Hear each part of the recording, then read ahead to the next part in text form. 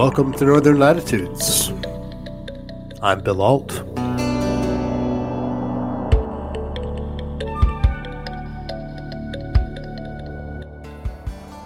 Meghan Ward is an outdoor travel and adventure writer and a fellow of the Royal Canadian Geographical Society. Meghan has written several books as well as produced content for films, anthology, blogs, and some of North America's top outdoor fitness and adventure publications. Her most recent book is a memoir called Lights to Guide Me Home, which Meghan and I talked about on a previous show. This time we're talking to Meghan about her part in a documentary film called Wildflowers.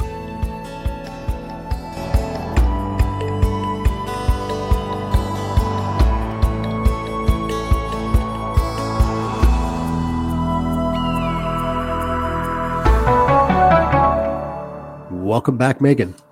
Thank you so much for having me back. What is Wildflowers and where did the idea come from? Okay, Wildflowers is a short documentary film about a Rockies trailblazer named Mary Schaefer Warren. And she was just such an incredible figure, not just in Rockies history, but I think in potentially even North American history. And our team of filmmakers felt that she had a rather overlooked story and she has so much to contribute to the world. And as we've been exploring her story historically, we've also come across some themes that tie us to her, despite the fact that we're living a century apart. So Wildflowers is actually exploring themes around identity and life transition as they pertain to Mary as a mountain writer from the early 20th century and me as a mountain writer here in 2023. And I mean, obviously the role she took back in the early 1900s was very untraditional, unusual for a woman. How much is that a part of what attracted you to the story? Certainly, it was a big piece that initially attracted me to Mary Schaefer. Yes, she was rather unconventional and bucked a lot of Victorian-era conventions. Not only was she, this mountain explorer who rode on horseback for 8,000 miles in the Canadian Rockies, she just was a real force of nature in all aspects of life. And as I've been learning through my research with her story, in various stages of her life, she was quite unconventional, quite outspoken, quite inspiring, but also very opinionated. In so many ways, she was really ahead of her times. As part of the film, recreated one of her trips, correct, from her 1908 expedition. Yes, to some degree. So in 1908, Mary Schaefer Warren set off with a group of 5 others, including one other woman named Molly Adams, in search of this very elusive lake called Maline Lake, or Chaba Imne in the Stoney Nakoda language. And it was not undiscovered. Other people had been there before, and certainly it was the ancestral homeland of numerous Indigenous groups. And so it was well known amongst those peoples, but it was largely unmapped. No non-Indigenous women had really ventured into this area before. And so it was quite remarkable that Mary and Molly set off on this expedition. So they went from what is present-day Lake Louise up to Maline Lake in Jasper National Park. It was largely a multi-week expedition. But considering our lives here and the logistics of escaping for that long, our team decided to recreate the last week of her journey, which took us from the Icefields Parkway through the backcountry for 4 days on foot to Maline Lake, where we switched to canoes. And that was definitely inspired by Mary's story. I just find it fascinating that east of Canmore and nobody knows who this woman is. And I think that's part of what, of course, what drew me to her story was this unconventional woman. I mean, very few women were doing what Mary Schaefer Warren was doing. But I also grew up in Ottawa. I had no idea of her contributions in terms of being this trailblazer for women. And then later in life, she was also integral to having Maline Lake included in Jasper National Park when they redrew those boundaries for the park. which also had some negative repercussions for the Indigenous people who lost access to their hunting grounds. So there's this kind of double-edged thing going on there, and that she was part of this protection of this wilderness so that it couldn't be overly commercialized and built on and developed, but it had negative repercussions for Indigenous people. What's it like making a film? Oh my. I've always said you could write a book about writing a book, and you could make a film about making a film. We have been in this process. My co-producer is Trixie Passis. She's an emerging filmmaker out of Kimberley, BC. We've been in this process since November 2021. And, it starts with a seed of an idea. And I wasn't even originally in the film. I was just the researcher writer. I was just like, yeah, sure. I've been studying Mary Schaeffer's life for 20 years. I've lived in Banff. I lived across the street from her historic home. I had all these connections. And then as we started writing grant applications and starting to really hone in on the story, we realized we needed that modern day touch point for our audience. Otherwise, all we would have to rely on was archival footage. There's no video footage of Mary Schaeffer, but she left behind a record of photographs and artwork and writing. And so it's just been a roller coaster of a process. I don't even know if roller coaster is extreme enough to describe the ups and downs of the process that we've been through to date. Even just getting the camping permits to move through the Moline River Valley. So when Mary went, it was just, they were walking on what she called old Indian trails. They were, very rarely visited by any settler population. But she had this full access. There was nothing preventing her from going anywhere. Right. And, other than some tree fall. But our group discovered that Jasper National Park has made this area a kind of restricted area, and that they don't do this in all aspects of the park, but due to the grizzly population there that they're working to protect, they give only one camping permit per campground per night. So at any given time, there can only really legally be about 20 people on this 40-kilometer stretch of trail. So we had to have like a booking bonanza in, May of this past year, got 6 friends to help us get on the Parks Canada reservation system as soon as it opened. And then the first person who got in the queue, was like, yeah, okay, I'm in. What do I do? What do I do? And it happened to be one of our tenants who lives in our basement suite. So I literally ran from my bedroom upstairs, ran from my bedroom all the way downstairs, and we're all on this Zoom call. So I disappear from one window and I appear in the next, and I log in with my information. And, we had dates established, if we can't get these dates, we'll get these dates. It was insanity. And so, it was so remarkable that we had a harder time just logistically getting into this valley. But we were so grateful because as more and more people come to the Rockies, we were relatively alone for 4 days. Yeah, that's part I hadn't thought of. I hadn't thought of the access, the restriction in access that started in a lot of the national parks now.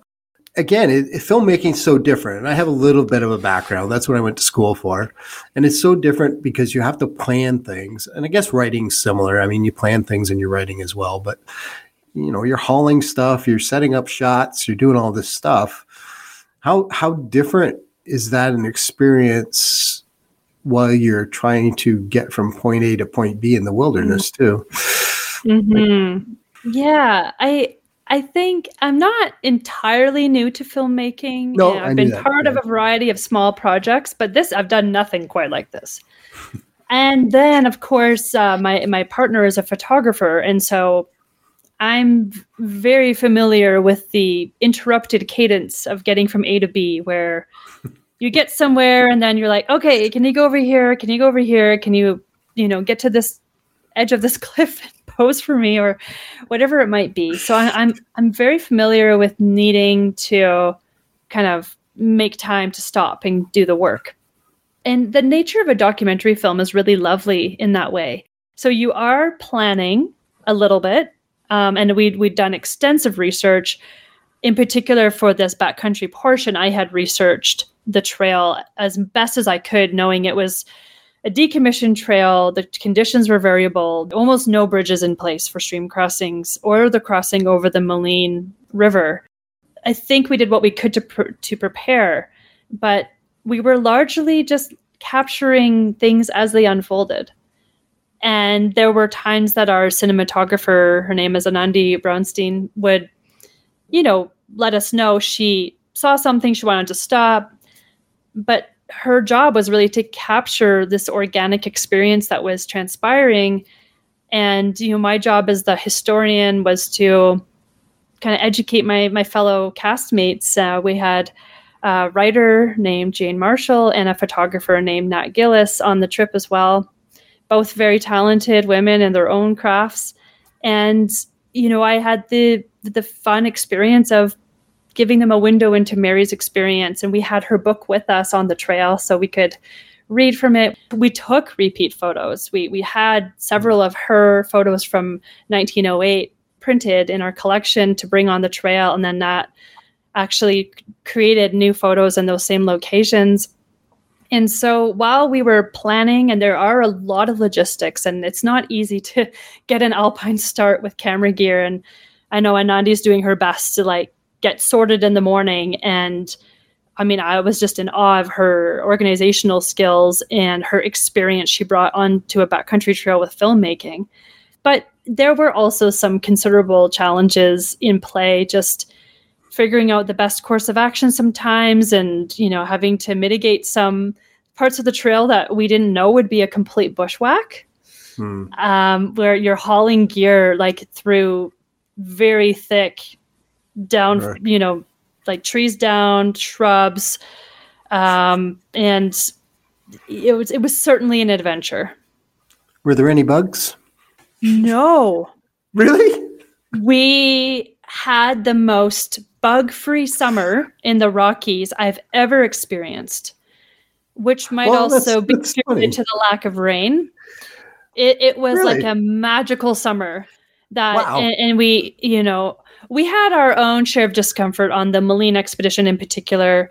With we had a lot of cold and rain when we first started, and it's hard to be motivated in those conditions. But no bugs. No bugs. Wow, that is a really good thing. So, what stage of development are we at now with the film? So, Wildflowers has been in filming and production since 2021, which has taken us into the backcountry twice. The first time was on horseback. We followed Mary's horse trails into the Skokie Valley. We've been in the White Museum archives 5 or 6 times. We've been to Mary's historic home. And then behind all that, we're researching, we're writing. And then as co-producers, we're also largely looking for financing, because these things just can't be made with nothing, unfortunately. Filmmaking is quite an expensive process, and we really believe strongly as a team in paying creatives what they're worth. And so when we've contracted and hired people, we are, paying the rates that they're requesting as much as we possibly can. But we've spent a good deal of time hustling, working with corporate sponsors on financial and in-kind sponsorship. We've been so grateful for the people who've come on board, some individual donors. But we largely find ourselves at the midway of our process creatively. So we've got all the footage. We just need to work on the editing, and that requires a colorist and hopefully some kind of animator, perhaps a composer. There's also distribution and marketing. And so to make up some of that deficit, we were working on a variety of grant applications, and we were, shortlisted for many. We applied for about a dozen, and at the end of the day, we came away with one small grant, which we're very grateful for, from the Columbia Kootenai Cultural Alliance.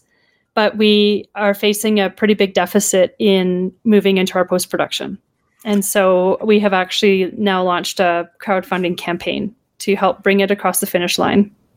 It's so tough, isn't it? Any of the artistic endeavors, especially difficult sometimes. And when you're doing a film, it's the difference between we got it done, and something that's really extraordinary, correct? Like that's where this fundraising comes. It's not that you couldn't finish it. You could find a way to finish it. But if you want to finish it the way you want to finish it, you're going to need some help. Yeah, you've touched on something really important there. Is, yeah, you can make a film on $5,000 and it'll be what it is. I think our team has been looking to do something bigger and, more creative and more original, not only because we have our own personal creative standards, but also because those things also help potentially reach a wider audience with the themes that we're exploring through Mary Schaefer's story. So by creating a film that, is kind of like our dream film, it's a dream for us, but it's also going to open up some opportunities for wider distribution. And, we think there's also a real educational value to this film and bringing Mary's story into the greater consciousness. And also, we're looking really closely at some really challenging themes. One being that we believe it's really important to honor this trailblazer and honor these trailblazers in our lives. But as much as Mary was really ahead of her times, she was also a real product of her times. And in her writing, she, used some colonial, very racist language. She was ahead of her times in her interest and fascination with crossing those cultural boundaries. But she also, couldn't get past that bias she had, that colonial bias. And I think it's something that I've been really wrestling with in my own life. And in the last few years, doing a lot of really personal work as an 8th generation descendant of settlers to this land we call Canada. And so I've been doing a lot of work, just educating myself and reading. There's an open course at the University of Alberta called Indigenous Canada that anybody can take, completed this year as part of that education. But we've also been reaching out to the local Indigenous communities to try to create some ties and get some answers from their side, because Mary writes about very specific people. In particular, a man named Samson Beaver, who came from the Iyahe Nakota or Stoney Nakota. And he had provided Mary Schaefer with ultimately a map to Chaba Imne or Maline Lake based on his memories from his youth. And we have Mary's depiction of this exchange, but we don't have anything from his side. And so while we're honoring our trailblazers, we're also really identifying these areas where we need to blaze a new trail as people. And it's in a spirit of reconciliation, sure, but it's also just setting this historic record straight and, not telling the same stories over and over.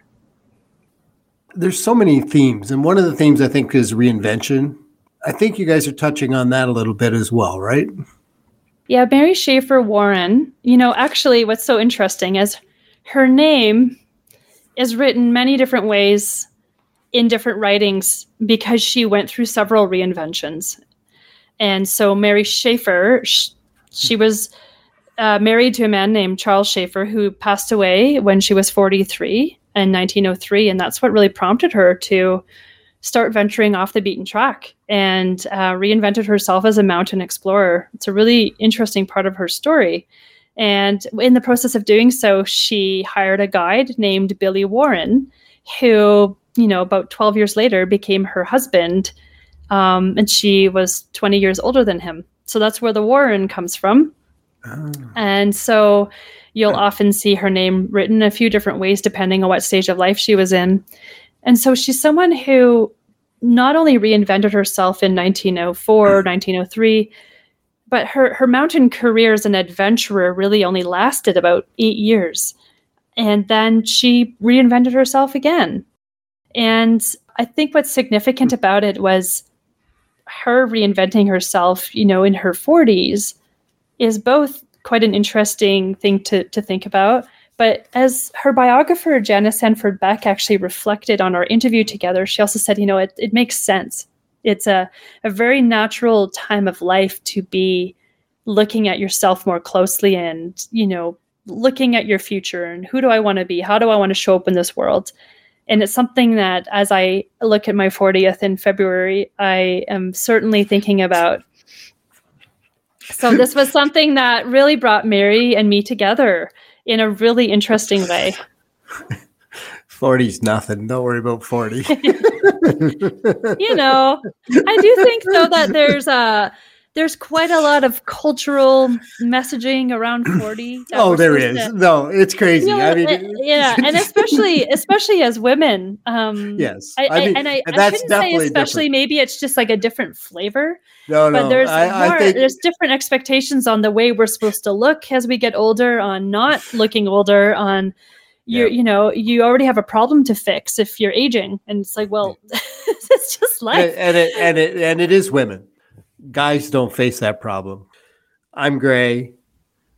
Women call it silver, and I've never had a guy come up to me and call it silver ever. I'd actually like to tell you a little funny story about that, because Mary Schaefer was a photographer, and as were several members of her 1908 expedition team. So they had a camera, and a lot of the credit is shared with her and Molly. But there are some photos that we know were taken by other members of her team. So when we're crediting her photos, we're looking more at like her collection. But she would have these printed on these glass plates that she hand painted. And then she took those on the road with slideshows, and she even would send her slides. She sent her slides overseas during the First World War to bring cheer to the soldiers who were over there. And some of them were, known as the Banff Boys. Banff had about 50 men who perished in the war. And for a town of 1,000 people at the time, it was pretty significant. But why I bring up this story with regards to gray hairs is Mary so conveniently painted this very nice brown hair on herself. And I was like, I wonder, that's an interesting choice. I wonder where she was at. And, did she hand tint the brown back into her hair at the age of 44? I don't know. It's funny how the themes that bind two people so persistent over time. Mm-hmm. Now, did she ever? She never had any children, right? No. Okay. From what I've gathered, we don't know why, other than to some degree, her first husband was 2 decades older than her. I don't know if they, had ever tried, or if it was something that they, he had decided that he didn't want. I don't have any information. And then by the time she was with Billy, she was in her, 50s basically. But she does write about it a little bit. Really? She was very close to one of her nephews who actually died in World War I. He had enlisted at the age of 15. She does write quite a lot about him. And she definitely laments the fact that she never had kids. One thing, though, that she's known for, and part of her reinvention as a community member here in Banff, when she finally moved to Banff in about around 1913 from Pennsylvania, was that she started having these games nights for the local youth. And so people would, show up at her house on Sundays and play bridge. And she was a good host that she would never play, but she was there to facilitate, and she loved the young people. So it tells me that she was a mother at heart, and, that's all I've been able to glean. So let's get back to the fundraising. How can people help? Well, I'm guessing that maybe you can pop the link in your show notes, or people can I will do. We also have a website set up at wildflowersfilm.ca where people can find the information, not just about the crowdfunding, but about the film and our journey. There's some... and it's good. It's a good visit. Thank you. We've put a lot of work into it to make it interactive, and we've provided some resources, and everything from our Indigenous resources to our library that we're leaning into, to an expedition recap from the Moline River Valley trip. But we're currently running a campaign on Indiegogo. And as of today, we're about 53% of the way to our goal, which is phenomenal. But our goal is truly representative of what we need. And so when we say we're aiming to raise $25,000, we've done the number crunching. We know that this will really help us create a great film. And the reality is the dream film is actually in excess of that. And so it feels like a big ask in this day and age in the month of December, when we know that there's a lot of demands on people's finances and things like that. But what we're really looking for is the smaller donations just as much as the big ones, because even a $10 or $20 donation helps us push that needle. And the closer we get to our goal, it entices other people to contribute. And there's a real psychology to crowdfunding that if people don't see progress, they're less inclined to give. And we're really confident we'll reach our goal, but we can't if people hold back because they think, well, what's $20 going to do? So people can contribute directly. They can also just share the link and share it with friends and family who love to support the arts, love to hear about women-powered stories, women writing about women filmmaking about women, Canadian history. And it's I think there's a lot in there that there's something different in there for everyone. People will feel drawn to different parts of the story that we're telling. And I hope that compels them to want to share about the project.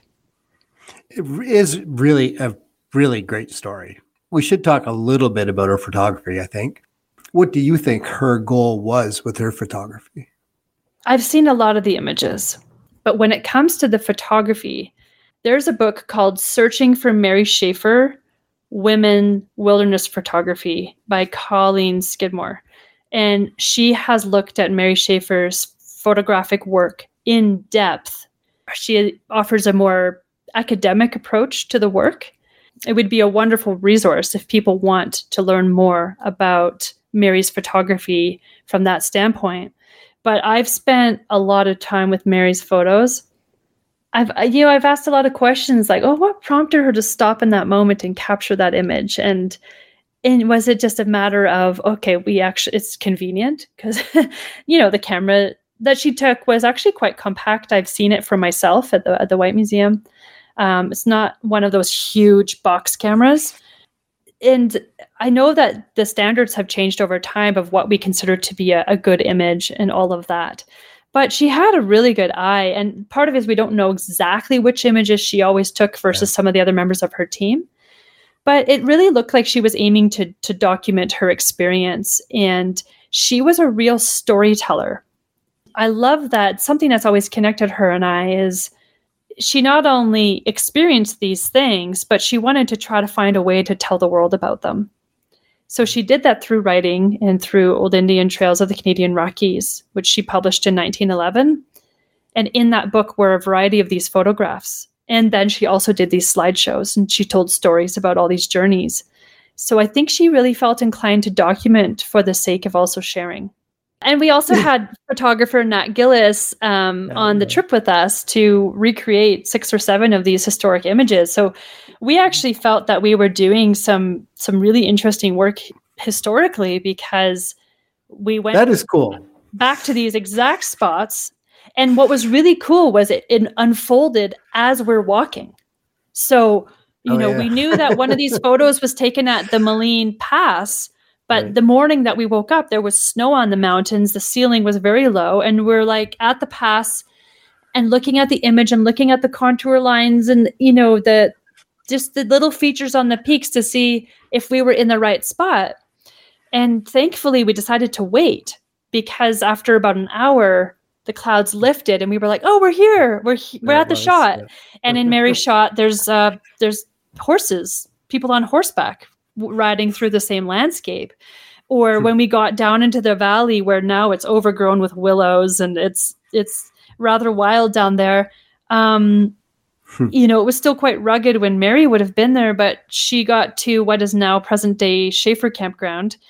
And in her photo, there's teepee poles. And she, always took it as a cue from the Indigenous people. This is a good place to camp for a reason.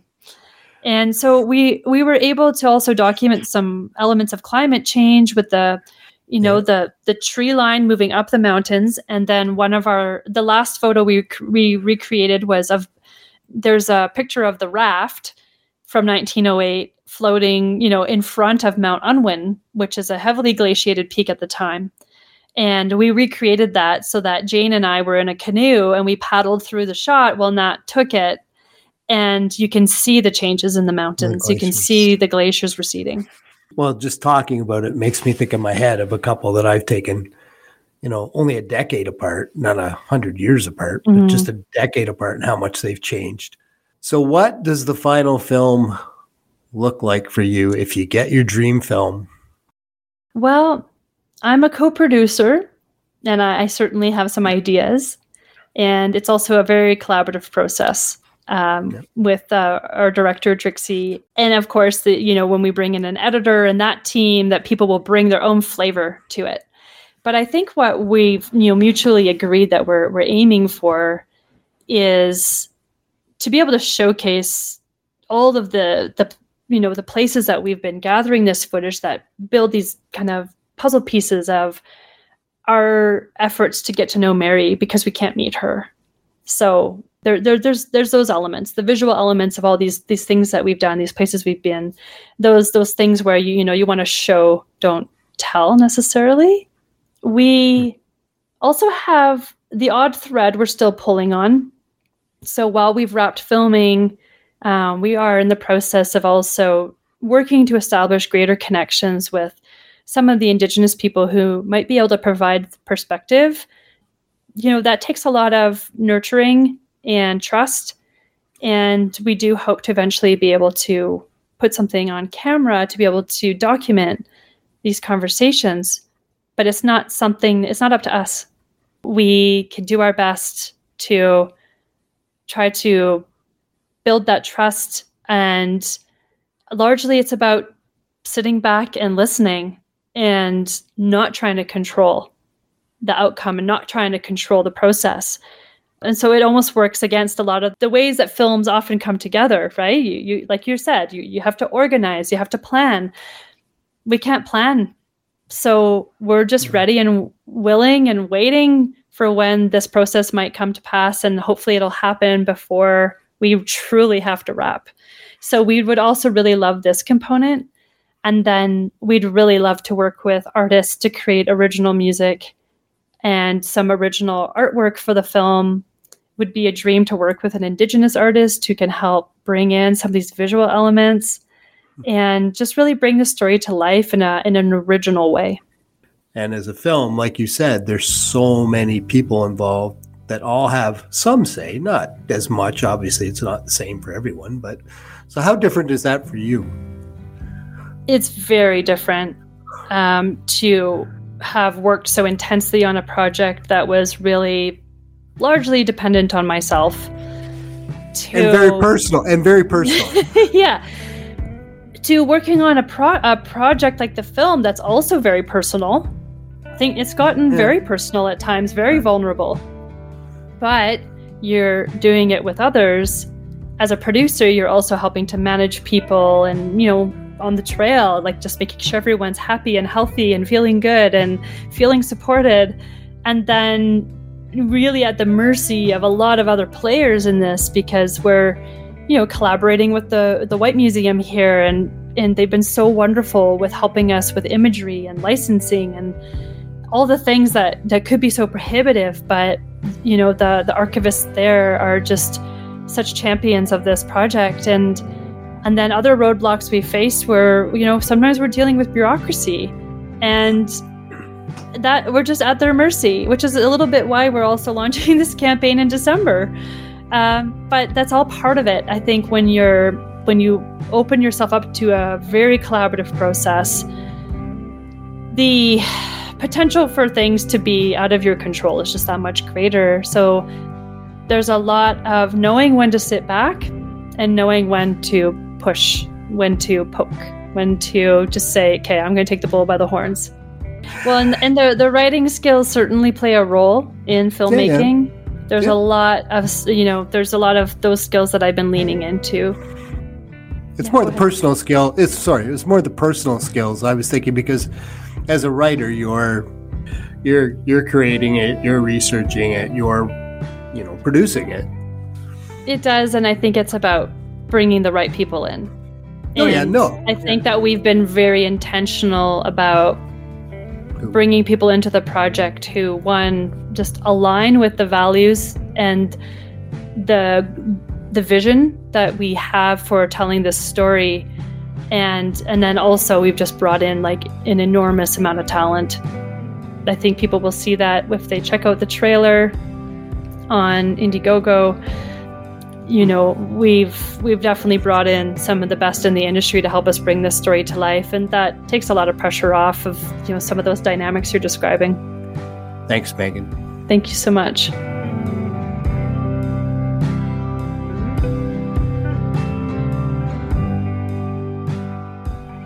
And that's it for this episode of Northern Latitudes. Thanks for joining us.